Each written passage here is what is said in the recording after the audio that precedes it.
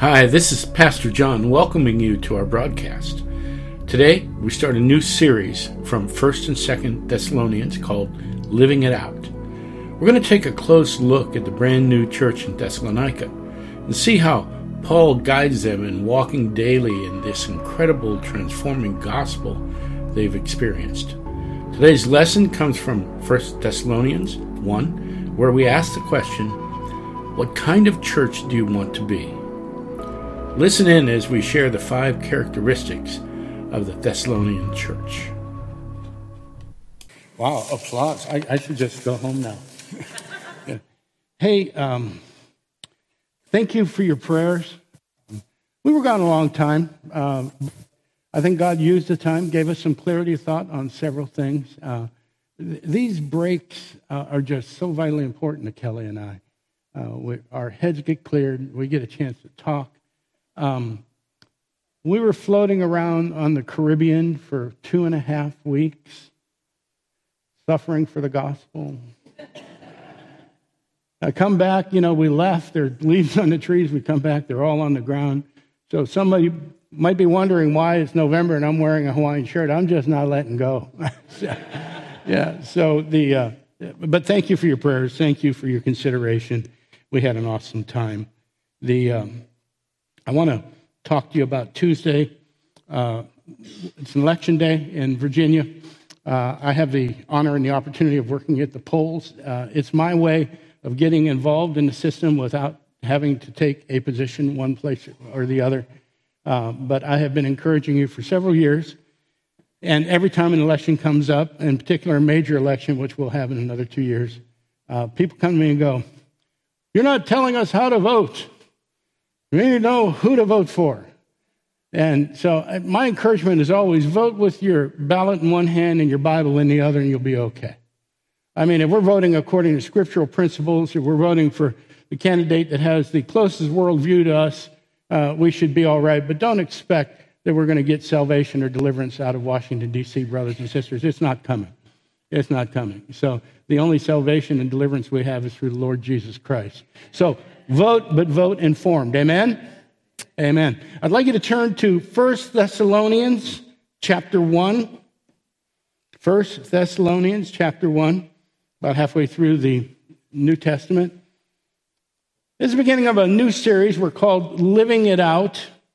And while you're finding that, I want to tell you about a pastor's retreat I was invited to just outside of Boston about 1.5 years ago. It was an informal informal meeting we had with 5 pastors from the Eastern District. We were at a retreat center, beautiful place up in the hills of western Massachusetts. And we kind of sat around for 3 days and just talked. There was no agenda. Every now and then somebody would ask a question. We kind of launch on it, and we had bonfires and throwing axes and all the things guys do when they get together, and some of the things they shouldn't do when they get together. I didn't particularly care for throwing the axes. I kept on waiting to get injured, but it was fun. But one of the questions that one of the pastors asked is, what kind of church are you? And we all had to give that a little bit of thought. And I think between the 5 of us, we came up with decent descriptions of our home churches. But after we did that, he turned around and he said, what kind of church do you want to be? That required some thought. I mean, we're right at the tail end of a pandemic. And throughout the entire pandemic, we've been asking that question, what kind of church are we? Are we an online church? Are we a physical church? Are we, what do we do? How do we minister the gospel when it's so difficult to get out and about and so on and so forth? How do we minister the gospel in the middle of all the tension that we were experiencing? Oh, there's not a pandemic. There is a pandemic. You got to wear a mask. You shouldn't wear a mask. You got to get a vaccine. You shouldn't get a vaccine. I mean, for 2 years, we've just been in the middle of a lot of debate. And most people don't quite know what to believe about all that.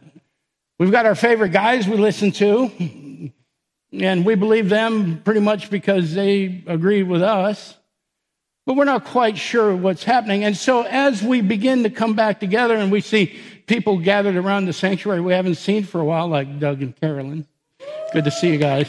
Yes. We need to answer the question, what kind of church do we want WBF to be? Not that we have an opportunity to redefine ourselves, because I think the basics are there, but what are we going to do as we go forward? What does it look like? So I think this 1 Thessalonians is a good way to ask those questions of ourselves, maybe do a little bit of self-examination. This first sermon in the series is Just Getting Started. See what I did there? Just getting started. Let me give you a little bit of background about Thessalonica. First century poet Antipater, you don't have to remember that, called Thessalonica the mother of all Macedonia.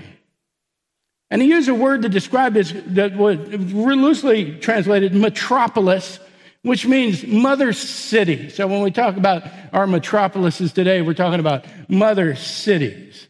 It was situated, like so many significant cities in the Old and New Testament, on the convergence of several trade routes. It had a gigantic port. It was beautiful. It was navigable. It was sheltered. And it was an extremely prosperous, extremely influential city. It was religiously pluralistic, which was how those cities got. I mean, we've seen that in Ephesus and some of the other cities we looked at, because there's so many people coming and going out of it. So, dominated by the worship of two primary gods, Dionysus, who was the god of, watch this, wine, merrymaking, and insanity. The other god was an Egyptian god named Serapis, the god of resurrection, agriculture, and the underworld. Now we look at them and we go, oh, how basic they were. What primitive people. But if you stop and take a look at it, it's the same thing that's going on today. Folks in Macedonia, particularly in Thessalonica, were preoccupied with themselves and with worldly indulgences and the things that the world could give them in a false form of spiritualism, a counterfeit spiritualism. Kind of a lot like we are here in the United States, here in Virginia, here in Warrenton. Now, it's hard to tell how long Paul was in the city. Some people think just a couple weeks. Some people think maybe 6 months, maybe that much. But his preaching there was powerful. It had an impact. Acts 17 tells us that there was a small, albeit strong church there made up of Greeks, influential women, and even some Jews converted. But they would be very small, and particularly compared to the people that would gather on worship days at the football stadiums, the pagan temples. That happened all week long. Make no mistake, the church at Thessalonica was a minority. Very small percentage of the population. But all their activity angered the Jews of the city. And they rose up against Paul and kicked him out of the city, had him sent away. Paul went to Berea, somewhere around 30 miles to the southwest of Thessalonica. He was well received there, but some Jews from Thessalonica followed him and made so much trouble for him that they asked him to leave that city as well. Paul then went to Athens. He wasn't really taken seriously. If you read that carefully, the sermon he does on Mars Hill, they kind of mock him. They go, well, that's kind of interesting. We'd like to hear more from you sometime. We'll debate these issues. And he ends up in Corinth. What we read in 1 Corinthians chapter 2, he arrived in weakness and fear. His missionary journey to Macedonia seems to have been a failure. It wasn't working. Not quite sure what to do about that. Acts 16 tells us that before he went through Macedonia, Paul wanted to go east, but the Spirit restrained him and sent him west. Paul becomes the first gospel missionary to Europe. But he's thrown out of Philippi, he's thrown out of Thessalonica, he's chased out of Berea, not taken seriously in Athens and even Corinth. Everyone's mad at him, his teaching feels ineffective, and Paul is discouraged. Quite naturally so. He's not seeing the fruit of anything he's doing. But Timothy and Silas arrive in Corinth, and they've got some good news. And this is when Paul writes his letter to the Thessalonians. And in it, we're going to find 5 characteristics of the church at Thessalonica. We're going to find out that they were an energetic church, verses 1 through 3. We'll see that they were an elect church. I know a lot of people don't like that term, but that'll be in verse 4. We'll see an exemplary church, a church that set the example, in verses 5 through 7. An evangelistic church in verses 8, and then an expectant church in verses 9 and 10. So let's take a look at this energetic church, the first characteristic of this new church in Thessalonica. Paul's not ministering alone. He wants to make it clear. He says, I, Paul, Silvanus, and Timothy. He's not alone. Silvanus was sometimes called Silas in the New Testament. He was a well-respected teacher. He had a lot of regard in Jerusalem. He was a prophet. We see that in Acts 15. Timothy named in 5 of Paul's 6 letters. He's Paul's protege. He's very close to Paul. And both of these men have proven themselves over time. So they're not brand new to the scene. So he says, I, Paul, Silvanus, and Timothy, to the church of the Thessalonians, in God the Father and the Lord Jesus Christ, grace to you and peace. We give thanks to God always for all of you, constantly mentioning you in our prayers. Now, Paul does this at the beginning of his letters. He's an encourager. He might have something harsh to say, like take a look at 1 Corinthians. The entire book is a corrective. You've got to keep that in mind while you're reading it. But Paul starts out with a note of encouragement.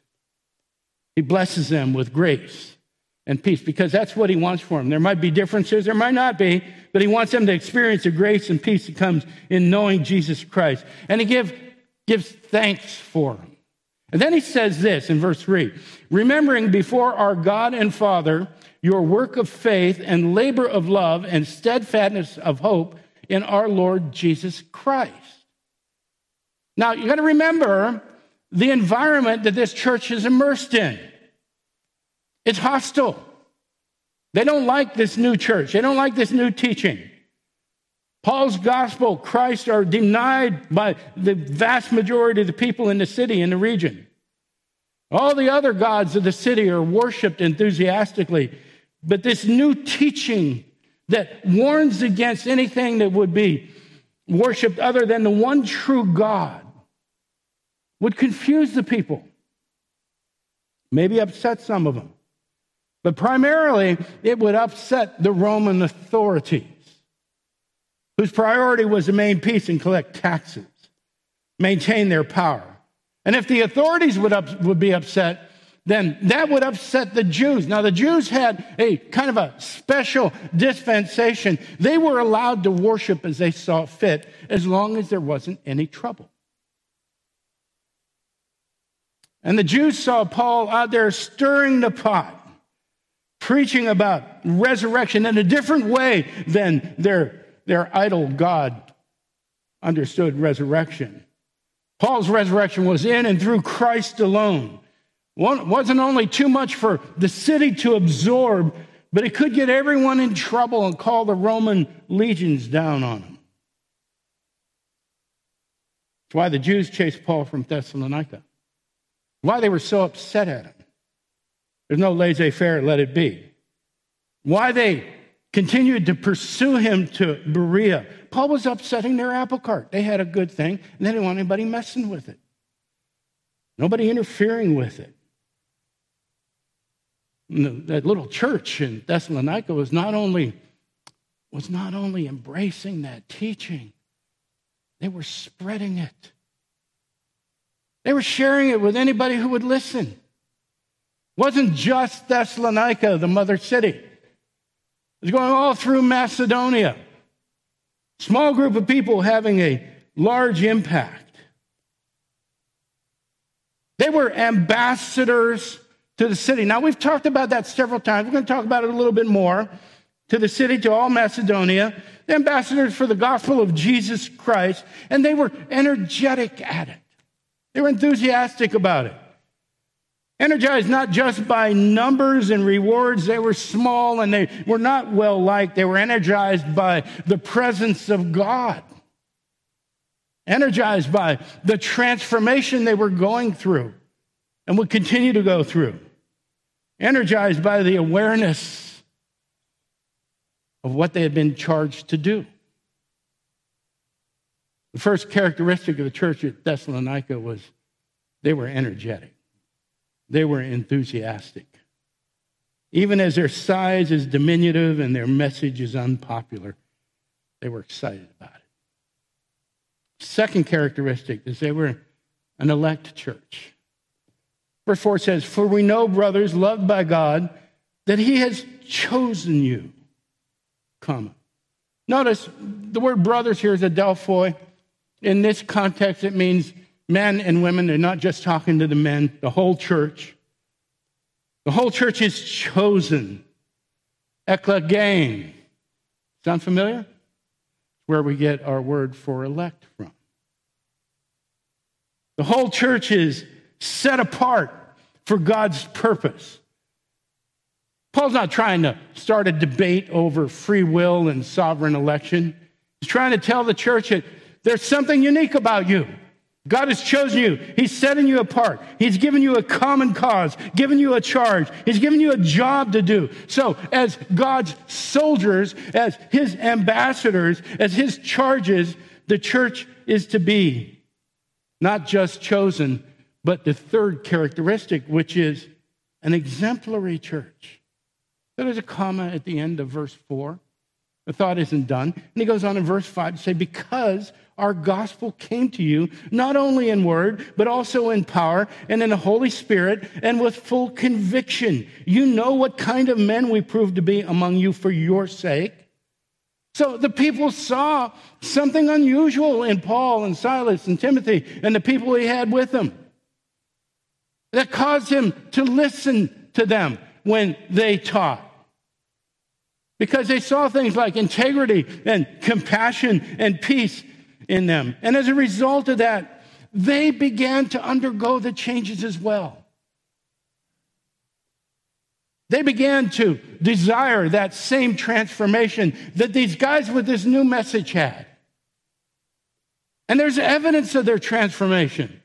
Verse 6, "And you became imitators of us and of the Lord, for you received the word in much affliction and the joy of the Holy Spirit." And the only thing I can say to that is, uh-oh. What did he just say? Oh, he said, you've been called to this grand mission. Oh, it's gonna impact the world. It did, didn't it?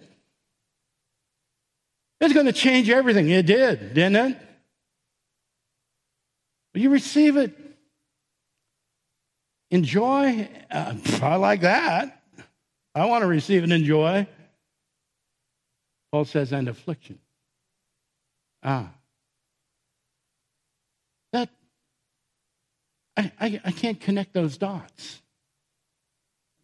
Maybe I don't want to connect those dots. It doesn't make sense in a worldly way. Something like receiving that in joy and affliction can only work if there's something deeply spiritual going on. Think about this. Who suffers and doesn't complain? Hard to find in our world today, isn't it?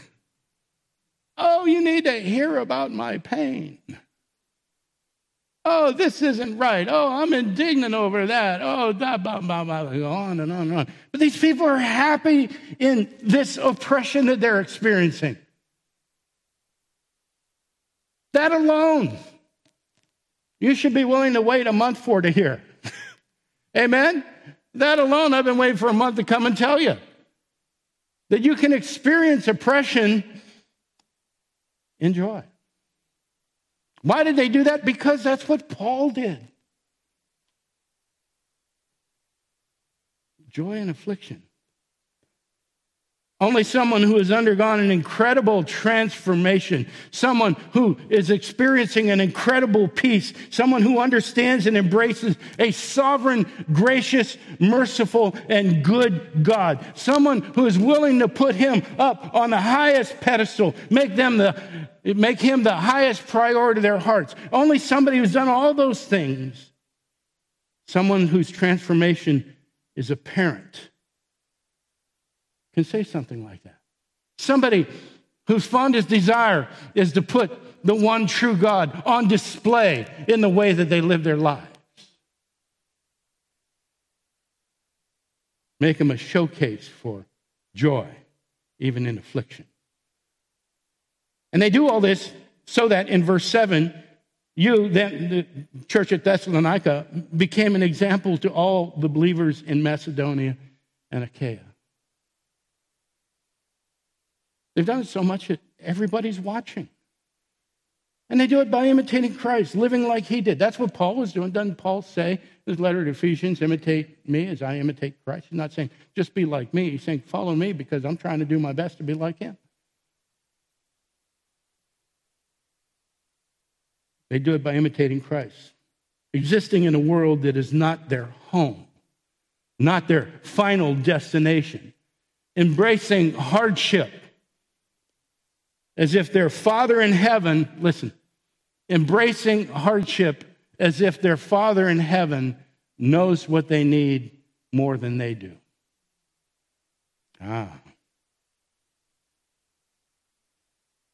They adopted their third characteristic of becoming an exemplary church. And once God is on display in the church, once God's on display in the lives of the people, that the people around them will see that something's going on and they want to become a part of it. People will want to hear about it. And understanding that people want to hear about it, this made the Thessalonian church, into their fourth characteristic, was they were an evangelistic church. Verse 8, for not only has the word of the Lord sounded forth from you in Macedonia and Achaia, the small beleaguered church is becoming known for its faith, while the entire community, the entire world around it gave into idolatry, gave into anger, drunkenness, debauchery.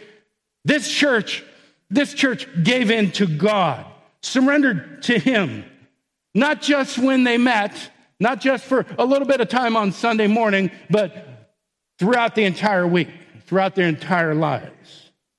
And the people in the region began to notice. Paul says, but your faith in God has gone forth everywhere so that we need not say anything. He doesn't even need to expand on this fourth characteristic.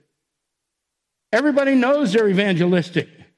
They're not only living the transformation, brothers and sisters, they are sharing it. They are reaching out. They're ministering the gospel to everybody that will listen. And that's what sets them apart for God's purposes. That's what makes them unique. The world around them notices this, and they begin to listen and see Christ in them and hear about Christ from them. An incredible moment.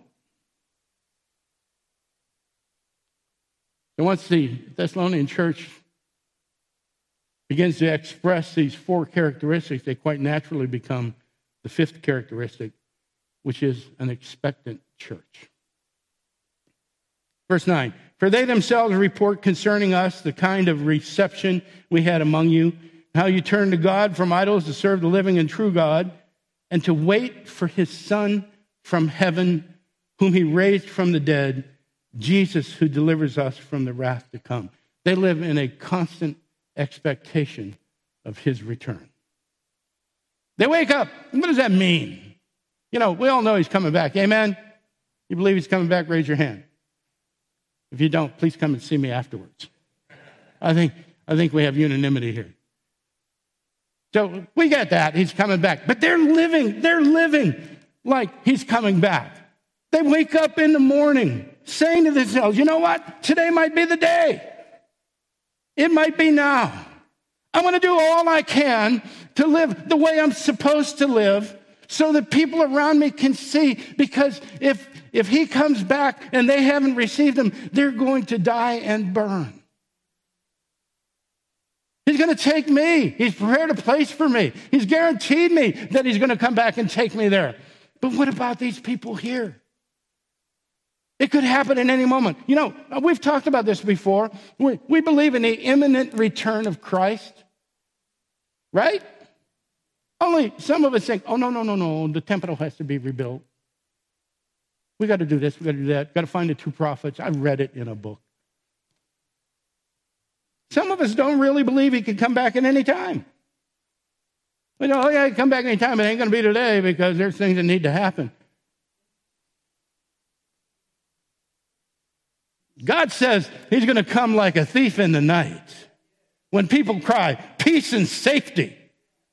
Not when people go, oh, it's the end of the world, the end of the world. When people say, hey, everything's looking pretty good, bam. We don't know when a thief in the night is coming. Unexpectedly, in the wink of an eye. Those who believe in him will be transformed. They're an expectant church. They not only believe that he may come at any moment, they embrace it for all that it is. They're not sounding an alarm. They're not pointing fingers, not demanding their rights. They're not living in fear. They're not fighting over issues. They are living in the urgency of knowing that the world around them could burn up at any second.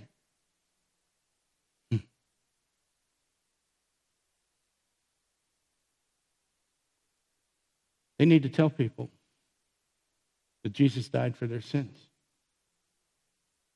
That all they need to do is believe in him and confess their sins, repent. And they can be spared from what's about to happen. Their job, our job, is to throw a lifeline to those that are headed for the sea of fire. And tell them there's a way to be rescued from it. So there's our 5 characteristics of the church at Thessalonica. They're energetic. They were small. They were disregarded. They were opposed. But they were charged up, energized by what they were called to do, energized by the Spirit working among them, setting them apart. And they realized that they were, in spite of their challenges, they were an elect church. They had a job to do. They were chosen by God. He gave them a charge. They were to be his ambassadors, his spokesmen, his ambassadors. Let me give you something to think about. Are we ambassadors? Does Scripture say that? You ever notice ambassadors don't go to war? They don't go out and fight. What ambassadors do, brothers and sisters? They speak for the king. They speak for their king, for their president. Oh, I don't have a king. For their president, for their leaders. They don't engage in the battle. They're representatives. They live in a land they don't belong in. They're citizens of another land. So they get this, so they are an exemplary church.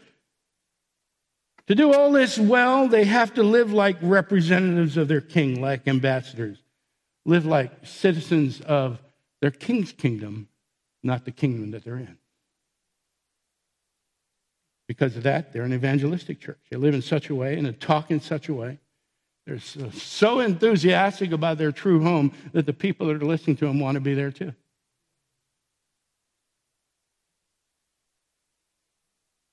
All that makes them expectant. They're an expectant church. They know, as ambassadors, that the king can call them home at any moment. And they look forward to that. They look forward to their true home. They look forward to that moment. They long for it. While they wait for it, they understand that it will surely come. That call will surely come. But before they leave, before an ambassador leaves a land he's been called back from,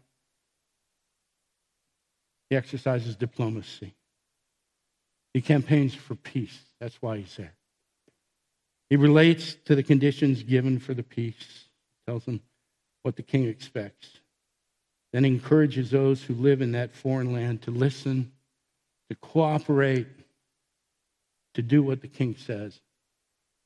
Because he is a powerful and wise king. That's us. He's also able. So that's the kind of church that Paul wanted for Thessalonica. And they were walking in that. Paul's down and out. He gets this news. Paul, there's something going on in Thessalonica. You can see Paul going, oh, what? I'm hurting. I hope you got some news for me, because all I'm getting is bad news. And Timothy looks at Paul and goes, they listened. They heard you. They're doing it. Does Paul go, they're doing it? They're doing it. That's what Paul wanted for Thessalonica. What do you want for WBF? What kind of church are we going to be? Are we going to embrace those characteristics? You know, some of them we're doing quite well. We've been inactive for almost 2 years, brothers and sisters. It's been a rough 2 years, has it not? Oh, we enjoyed being home in our pajamas. I like it. Give me a cup of coffee. Let me turn the TV on. There's nothing wrong with that. If you can't do anything else, praise God that God has used this technology to bring teaching into your living room. Praise God for you who are online. But now we're starting to drift back together, amen? And we're doing the things that define who Warrenton Bible Fellowship is. You know, if you're not aware of the Love to Be Me program, you've got to take a look at this. This is something that's absolutely incredible. And it's outreach in its finest form.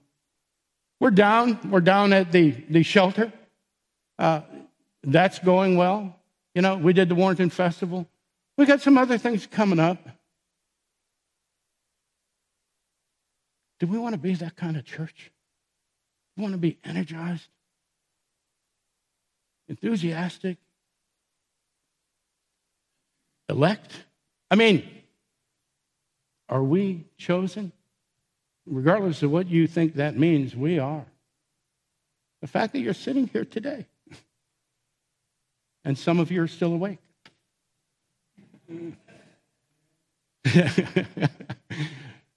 shows that there's a charge here. We're evangelistic. We're expectant. And we're a church family that Kelly and I have come to appreciate over the last 22 years. I can't think of a better time for us to do communion. Amen? You know, this is not just perfunctory. Let me just share this while I'm standing up here and I still have your attention. We were blessed by the way this pulpit was filled while we were gone.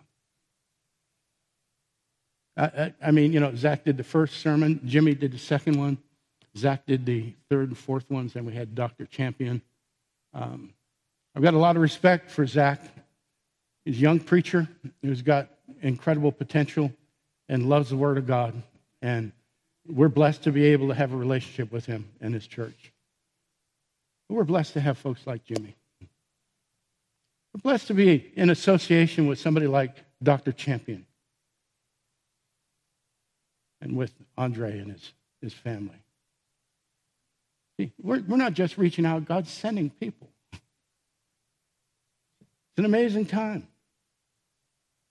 And we get to do it together.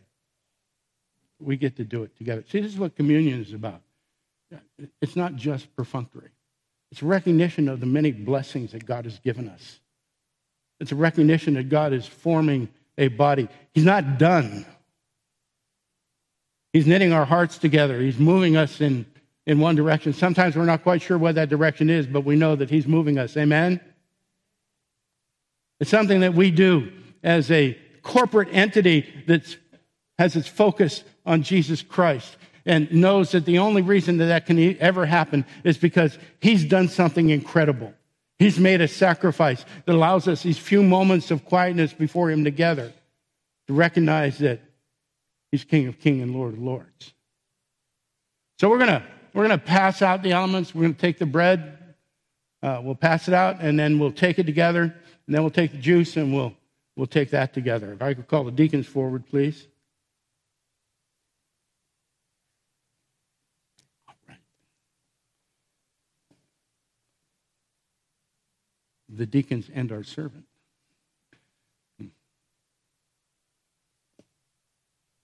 Oh. It's okay, thank you. Spend a few minutes before the Lord. Ask Him to examine you. Ask Him if there's anything that you need to render up to Him before we take this together. But just spend a few moments in quiet appreciation of the incredible sacrifice that was made so that we could have these moments together.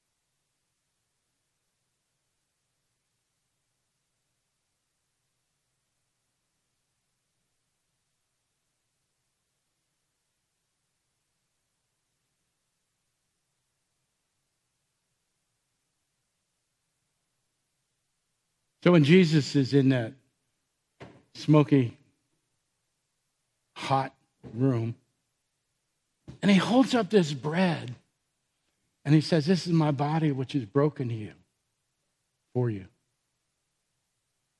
He wants him to watch carefully what's about to happen, because His body is about to be broken. It's going to be pierced. But that's not the whole story. His body is broken and then raised again. Raised again so that in Him a new body will be formed. That's us. That's us.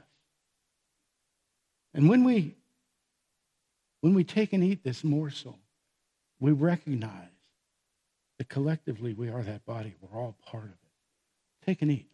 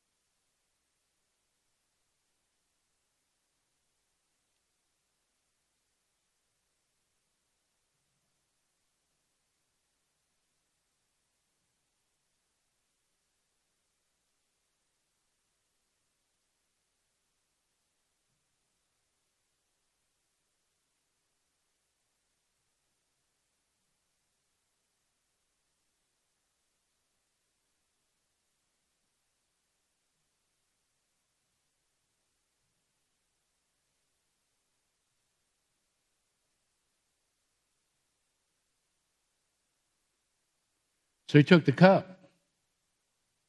We're familiar with all this, amen? He held it up, blessed it, said, "This is my blood I'm sure they're kind of scratching their heads, which was shed for you. And again, it's a beautiful gesture. Scripture tells us that by that blood we're forgiven, reconciled to God. But it doesn't stop there, because he was about to pour that blood out. The Jews believed that blood was life. Jesus was about to pour his life out for those who believe in him. A very noble gesture in itself, amen? But he rose. He rose 3 days later. The body that was broken now becomes this body. The blood that was shed, that life that was shed, now becomes our life. Imperishable life. Based on eternity with our Father in heaven, just because Jesus went to the cross for us. And when we take this blood, we accept and reaffirm that life that pours into us. We say, yes, Father, thank you.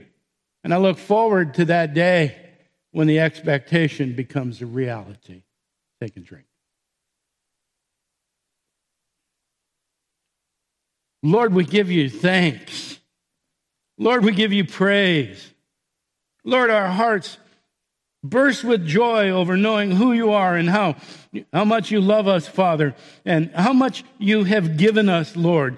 And we receive all of those things that you've given us, not just the awesome gifts of provision, Father, but the charge you've given us, Father, the job you've given us, the way you've knit our hearts together, the way you send us out, Father, the way you teach us to work together, to serve each other, to serve the people around us, Father, to be those ambassadors that you have called us to be.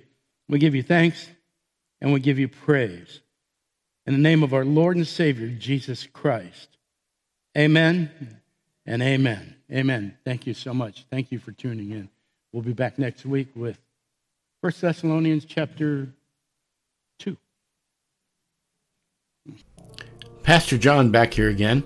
If you were blessed by the service, let me ask you to do us a favor. Would you click on the like button below, that little thumbs up? If you're listening on sermon audio, perhaps you can comment or even share the sermon with someone else. We'd love to hear from you. We're on Facebook, YouTube, and Twitter at WBFVA. And we're on the World Wide Web at WBFVA.org. Let us know if you'd like us to pray for you. If you'd like to support us financially, you can make donations through our website at WBFVA.org. Just click on Giving. You'll receive a tax-deductible receipt at the end of the year. Either way, we would love to hear from you, or even have you visit us in person one Sunday.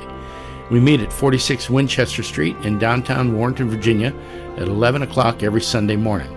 And now, may God bless you richly until we gather again.